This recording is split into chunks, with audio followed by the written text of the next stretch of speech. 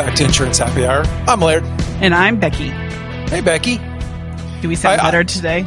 Oh, I sure to God hope so. Because last week I wanted to take the mic and destroy it and you weren't never even do using this the again. Mic. You weren't using the mic. Well, the one that's built into my computer that was just absolutely horrible. Yes, you had a horrible echo last week. Yeah. I did not. For some reason, I did not have an echo like you did. Yeah. Well, thanks for noticing. That helps out quite a bit. The other thing is, don't call it a comeback. I hear LL Cool J in my head with us having 2 back-to-back episodes. If it's not a comeback, when do we get to call it a comeback? I don't. You never can actually call it a comeback, I guess, because we'll just, have another virus, another protest, whatever causes us not to do another episode. We'll figure it out, right? There's a lot of reasons why we may miss an episode. I feel like pandemic is a bit extreme. Work-related, pandemics, yeah, we figured them all out. But yeah, that's generally we try to start some of these shows with a little bit of an opener. I just don't think we need to this week because I have something to talk about. Oh no, here we go. You know about it. I tweeted about it. We already know where this is going. You tweeted about a lot of things this week. You've actually been pretty active on Twitter this week compared to the last several months when you have not been.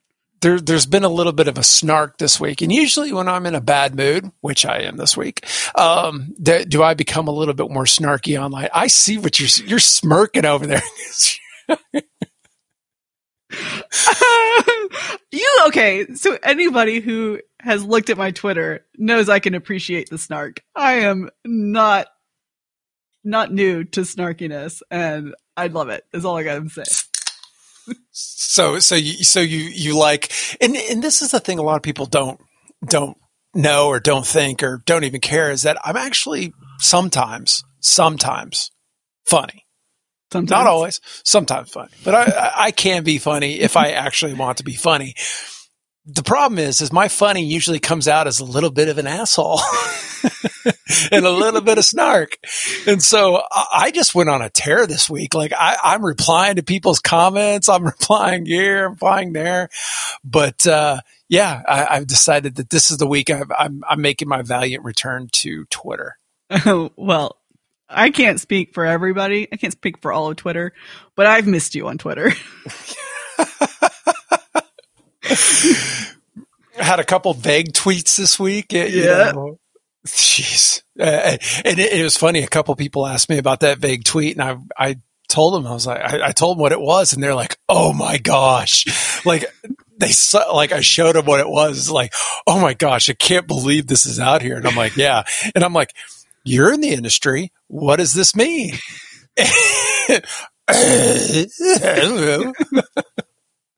Whatever.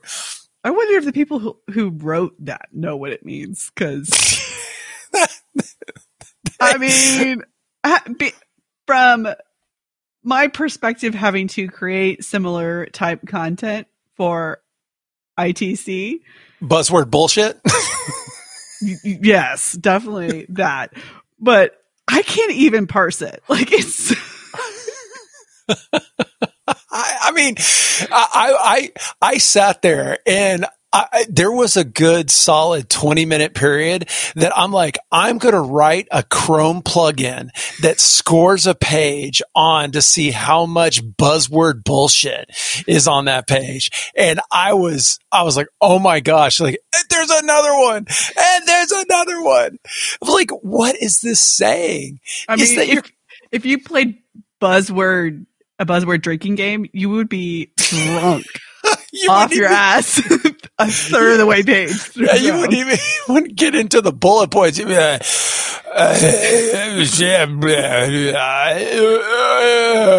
you would have filled your bottle halfway through the page. You'd have to start drinking bug spray or something to get the next high because I mean you're just out of it. Yeah. So yeah. But that was the day before the latest news came out that Lemonade an often guest on our podcast, whether they want to or not. Guest, topic. Whatever. They have decided to go for an IPO. You say that like it was a recent decision. I feel like this is a decision they've been working on since they started. Oh, from day one, it was designed to go for an IPO. It just, where I really have my real issues here is I struggle to understand if they are a company. Mm-mm. What do you mean, like a carrier or like a corporation? No, if they're a viable business, and I have followed them, I have hoped them the best, I have all of that, but there is a point where you go from being a unicorn to being a company. And let's let this sit in. For Q1 2020, Lemonade revenue was $26 million and net losses were $37 million. Yep. Okay, that's Q1. In Q1, they made $27 million. Dollars came in, and $63 million went out. That is, it's unfathomable. And in their S1, their filing to go public, they actually had a section. Now, it wasn't, we're going to get to this, but they had a section that says, "We love insurance." Okay. I'm like, "We love losing money" should have been what it really says. Yep. It's unbelievable. And then you go a little bit deeper.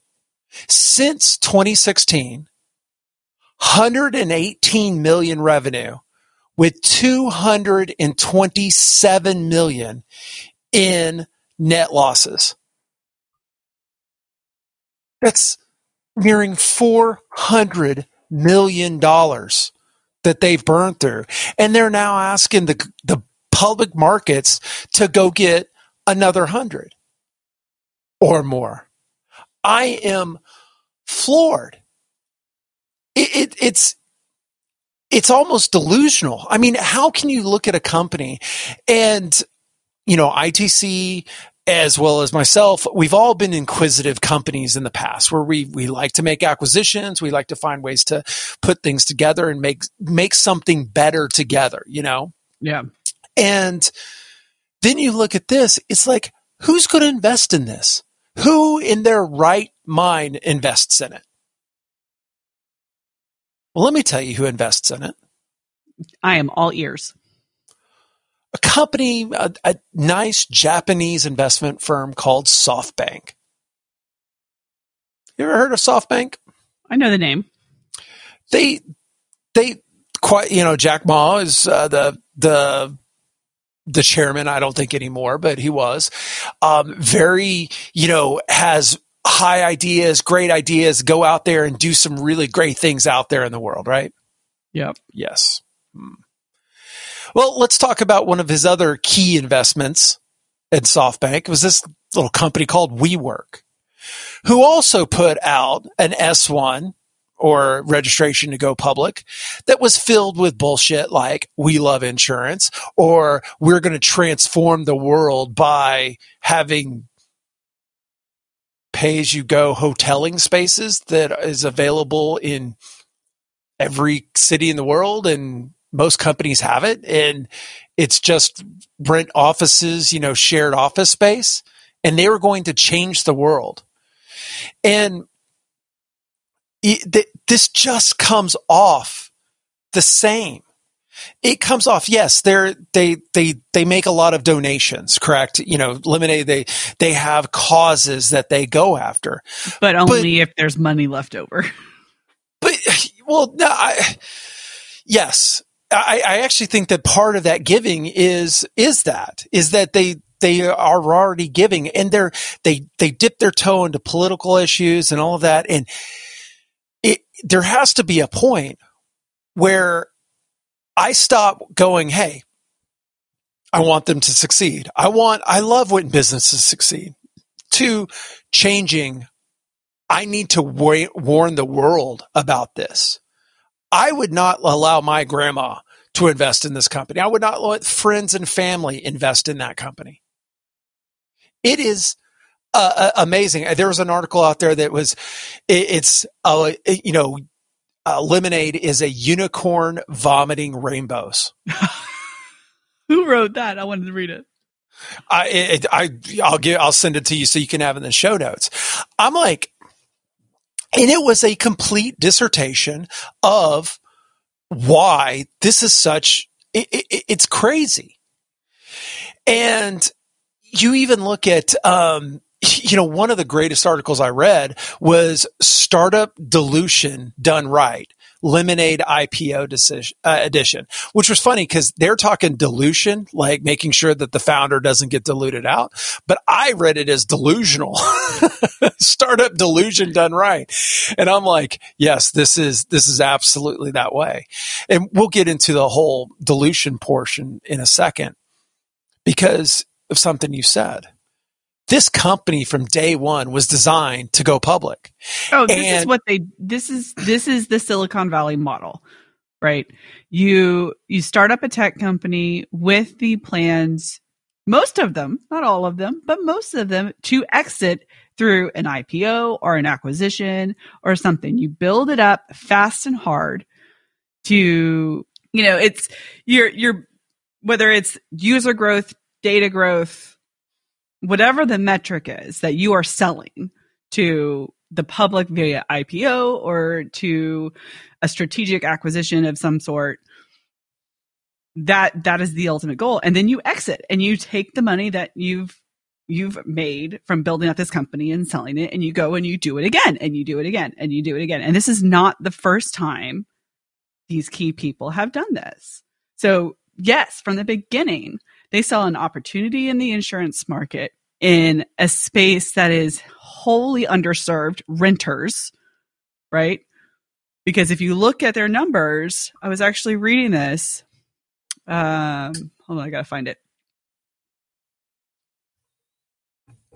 First of all, renters is a fairly easy market. It's an easy market, but how many people don't have renters is my point. That they, a significant percentage of the people who have a policy from Lemonade didn't have a policy before. And I can't find the number right now, but it's in this article somewhere.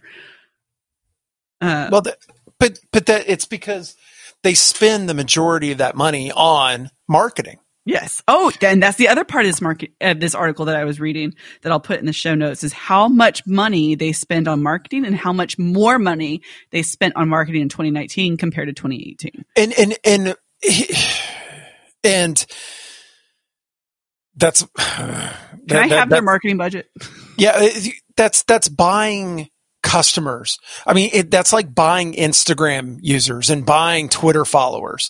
It's amazing. Matt on Sal on Twitter replied to my post and said, because I had said something, they have a great hype machine. Just their percentage of TAM that they've captured is so small. TAM, total addressable market, is so small. If it was really that good and so transformative and so disrupted, they would have disrupted the market more, and they haven't. It's just really hard to take these companies seriously when they're not viable as a long-term business. And he replied back going, they're competing with Geico and others that spent billions of dollars on marketing. It sounds reasonable that it will take time to achieve a significant portion of TAM share as well. And I'm like, but the problem is that they're trying to buy that portion of TAM. First of all, first few years, they were giving policies away. They were saying, take a policy, and they were paying out claims like, look, we've talked about it on the show. They were their loss ratio was in the 300s. Meaning for every dollar they got in, they paid out $3 of claims. It might have been lower. There's a few of them tossed around that time, but they were at least in the low 200s at a point. Yep. And they're talking about getting down to maybe 115, 120, I think was their last transparency report. And the problem with that is most renters companies are operating at like 50 to 75 loss ratio. like way under $1. But that's how loss ratios work, is that you need to get more than you pay out. That's called profit. And they have no intentions of being profitable. So what they want to do is they want to try to get break even on their claims, but then they want to go out and spend millions, hundreds of millions of dollars on marketing.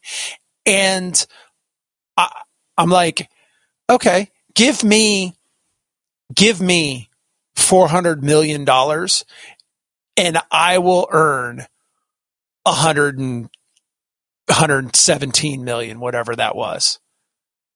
I'll make you $118 million revenue, but I'm going to spend 400 to get there. That's amazing. Yep. I mean, they might as well just go out in the street and say, hey, here's we'll give you $2 if you give us $1 back and leave us a review. That's how you that's how you could instantly get 100 million likes, is just pay for them. They, get 100 million likes, pay out $2. They get 100 million likes, and yeah, they'd be the most popular renters company known out there, but the policies don't matter. And that's the real struggle that I'm having these days, is that it's numbers and facts and all of this just don't matter to companies or people that are running these things. It's just like, well, let's just make up the rules. Let's have a company that loses nearly $400 million and let's take it public. What else could go wrong? WeWork, we're losing $1 billion a year. What else could go wrong? Let's go public. And it comes down to, these companies are not altruistic. No. Because if they were, there wouldn't be dilution done right. Because the original founders, or the original team at Lemonade, still holds a significant portion of the business. And if it truly was altruistic, don't own a dime. Give it to your employees. Make it an ESOP. Give everybody access to all of it and have them go out. And you take a modest salary. That's not the case. Yeah. So it's difficult. It's just absolutely difficult to take this seriously, because at some point a business model has to exist. The goal of a company is that if they're UNICEF or if they're, Goodwill, great. They're at the mercy of charitable donations, but this company doesn't present themselves as such. Well, it has a business model. It's just not proven to be profitable yet. Yeah. And, one of the things Matt said online was that, they're competing with Geico and others. Geico didn't throw money at the problem. What they did is they built a sound business model first. It took them years to get to where they could offer this. And they're out there spending billions of dollars on marketing. All of them out there are spending billions of dollars on marketing. But you know what? They're able to say, yeah, for every dollar of marketing that we spend, we get $2 back. Yep. A classic, cost of acquisition calculation.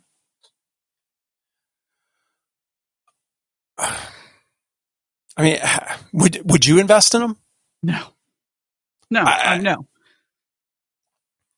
I mean, people will sit there and, you talk to venture capitalists and private equity and banks and whatever.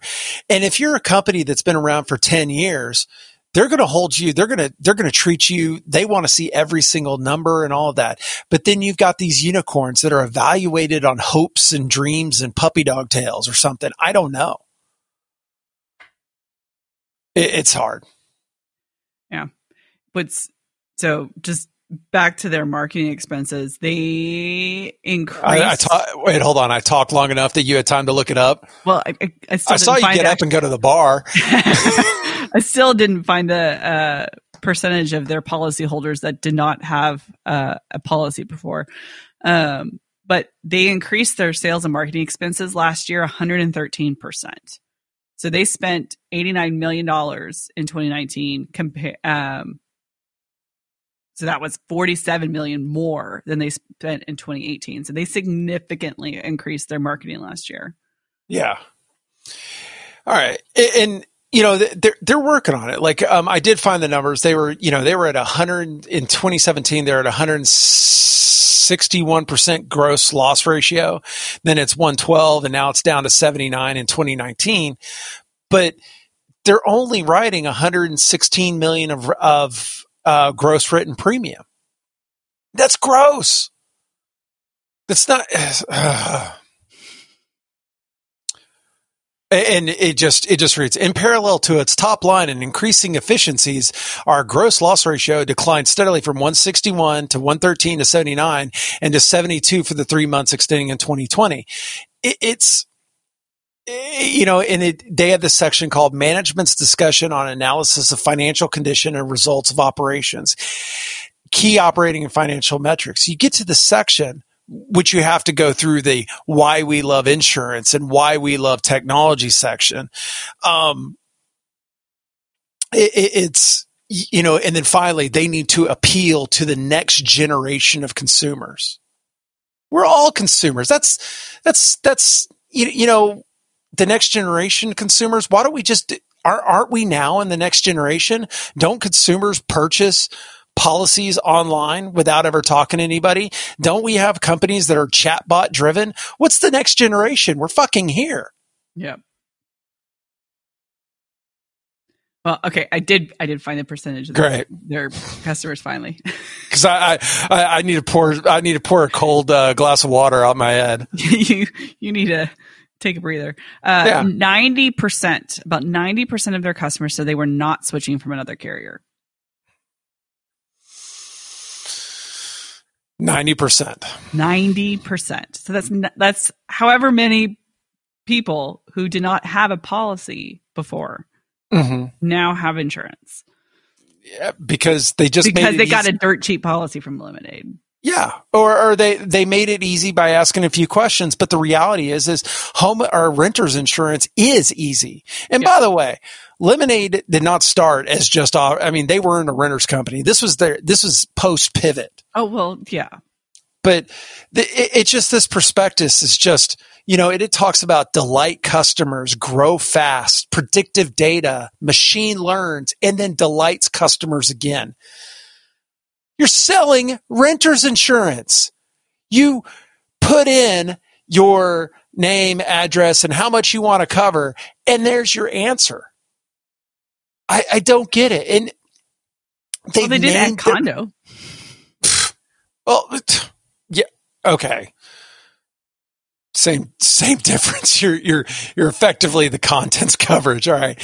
But then you're like, you go down into their data advantage, and then they have AI Maya, AI Jim. Maya is the customer experience bot, and then the claims experience bot is Jim. And then you have AI-based customer experience platform, Blender, the insurance management platform, Forensic Graph, predicts and detects fraud, and Cooper, internal processes manager, all this stuff. And it's all connected to the customer cortex. Like, really? This reads a lot like the WeWork one. And I hope in today's financial markets that people are starting to get savvy of what they want to do with their money. And for you to run an IPO during which probably is going to be the largest downturn in any 6-month period in the history of the United States, at least in dollar value. You want to do it now? Is this really the right time to do it? It's almost like they're running out of cash and they can't get anybody else to do anything. Very likely, I think. And God forbid, I would never want a company. I would never want some, 2 bags of wind on a podcast talking about our company like this, or my company, or any company about this. Well, But it's not just us. Like, there's a lot of people I've seen talking on Twitter about this and comparing it exactly to WeWork. Like, why? What? How? Who would invest in this? This is WeWork all over again. I know, and I almost sit there and think is like, well, SoftBank has already taken, a bath now because of the WeWork. I mean, they're effectively writing off that entire investment, billions with a B investment. They're writing that off. And here they have even more money in here. And this is just, it's amazing. The risks associated with the lemonade business. We have a history of losses and may not achieve or maintain profitability in the future. Okay. There was no hope in that statement. We may not achieve or maintain profitability in the future, meaning we have no plan to go back and pay off our original investors and to make investors in this company actually any money going forward. That's actually from their filing? Absolutely. It's the first bullet point under risks associated with our business on page 12. Wow. Their ability to grow is, and to our success and ability to grow our business depends, I'm reading this straight from it, on retaining and expanding our customer base. If we fail to add new customers or retain current customers, our business revenue, operating financial conditions could be harmed. No kidding. Well, no kidding. That's one of those things that you don't get profitability until you've reached a certain scale. But because of the way they have priced everything, it takes a lot to reach that point. Yeah, they're and buying the more they customers. spend on marketing, the bigger that gap gets. Yeah. And by the way, I know why they're saying what they're saying, okay, when I'm about to say this. But it actually comes off, if you had read everything else about it, and if you know them well, the novelty of our business model makes its efficacy unpredictable and susceptible to unintended consequences. Now, they're trying to say that, hey, we've got a cool, hip, new, awesome, novel business model that is so unique and so different, right? Yeah.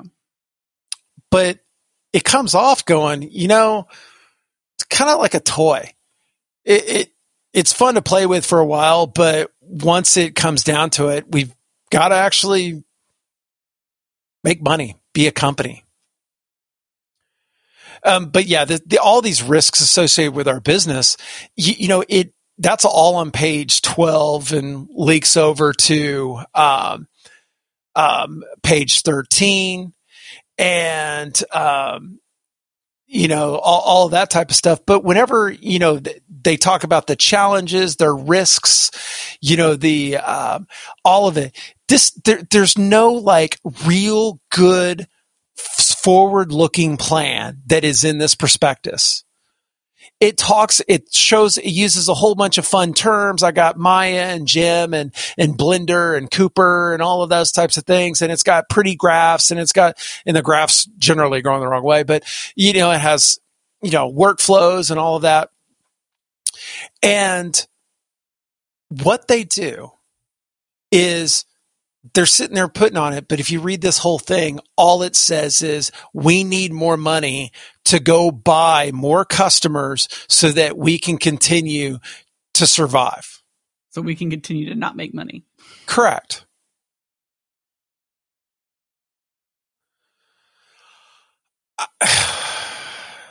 Mark, this time, I'm speechless. Yeah. I really am. I am really going to be curious to see, is there going to be any investor out there who is going to recommend them to buy stock in Lemonade? Yes. I think I don't, maybe there is, and I just don't know, but I cannot picture anybody going, you need to buy stock in this company. Yeah. I couldn't do it. I can't, all the sponsors that are on here, that are trying to put it forth, Goldman Sachs, Morgan Stanley, Allen and Co., Barclays, Oppenheimer, William Blair, LionTree, JMP Securities.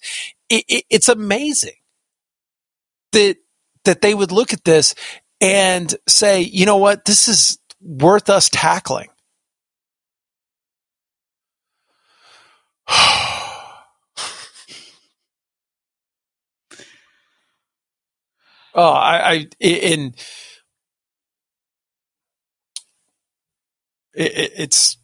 They've done well. They've done well of creating a narrative that is frankly surprising.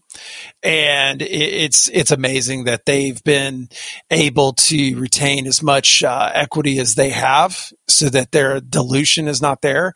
And it allows them to walk into this. And, are they going to take that $100 million that they want, that they're going to get by an IPO?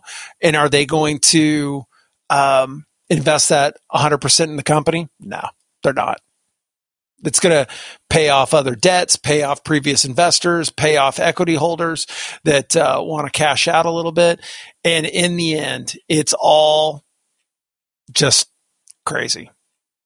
I mean, I've gotten really good over the years about reading, consolidated financials and all of that. This business, not many people would invest in. Well, it's going to be interesting to watch as they go through this process. What happens? Yeah, for sure. Yeah, and God, you know what? I'll leave it with this: is that I really hope that past results are not a predictor of future success, because it needs to go the other way. The graph needs to start pointing in the other direction. Correct. For lots of reasons. Oh, all right. Well, I think I've voiced a little bit of my. Do you feel better? Because I think you've been waiting to talk about that for a few days. I've been burning on the inside on that one. I saw your tweet about it. I was like, this is going to be fun. I also was like, we're definitely recording this week then. He got something to say. I mean, what have you seen many other things out there about it? Not too much. No. A lot of it is kind of like how they're not profitable. How? This, so a similar comment was made to me kind of along your lines of like, this burns me up. They're not profitable and they're asking for money in an IPO. Mm-hmm. Like this is just so wrong. So, and my point being, this is their exit plan. This is how people with startups work. Yeah. Whether they're profitable or not, they're trying to get. They're very smart guys. They know what they're doing, and they see an opportunity to potentially exit and get what they can while they can. Because if their graph continues to go the direction it is going, it's not going to get any better for them than it is in this moment in time. Correct. I guess we got to kind of wrap this up, being that I have to post this here in an hour. Yeah, I'm not sure how we're going to do that because I've got back-to-back meetings from now through 4. Well, I can have it. What I'll do is I'll set up the episode, and then you can write out the show notes, and then I can upload it and be ready to go. Yeah, I'm going to need that unicorns vomiting rainbows article. All you have to do is go to the mighty Google and type in lemonade vomiting rainbow.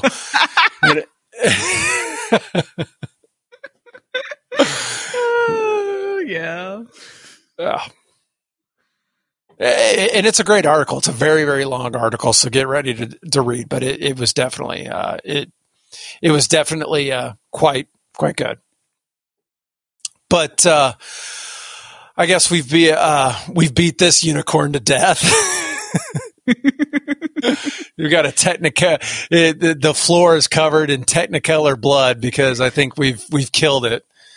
I think the next time that we'll have to talk about this is whenever they do go out public and see the financial institutions, see the people that actually invest in it. It just if I was a consultant to them, was like, listen, this is giving the wrong signals. We gotta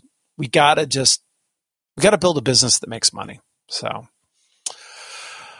well, I guess since this was my episode to vent, I'll go ahead and also do the close, right? Sure, you go for it. See if you can get it right this time.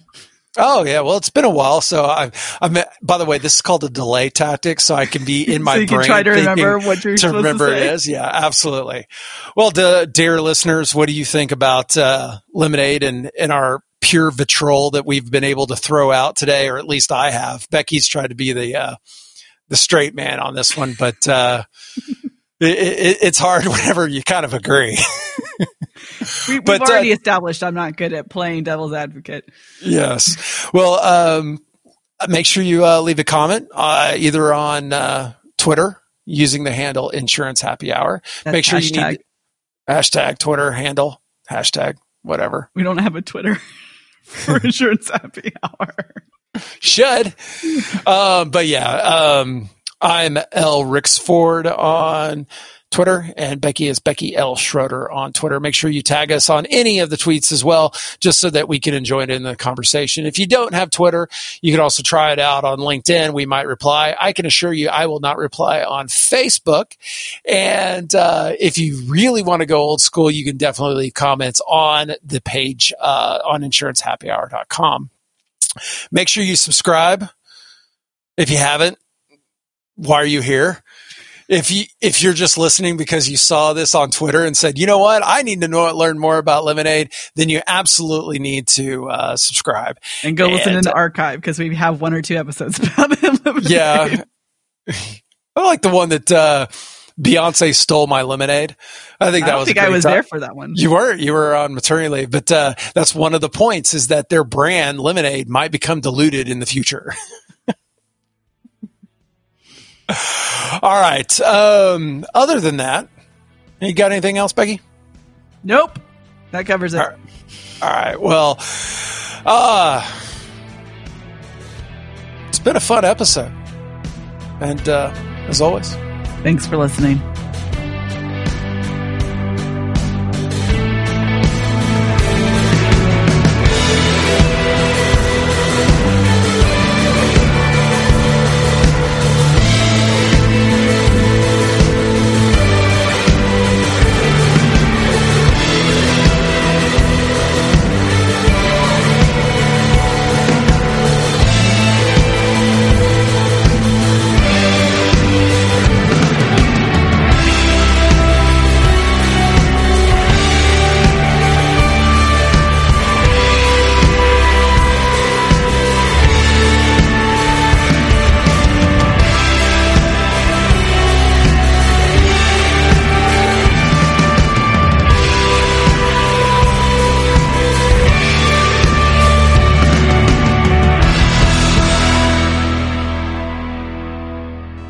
I mean, I would never take a company public because they have employment agreements online.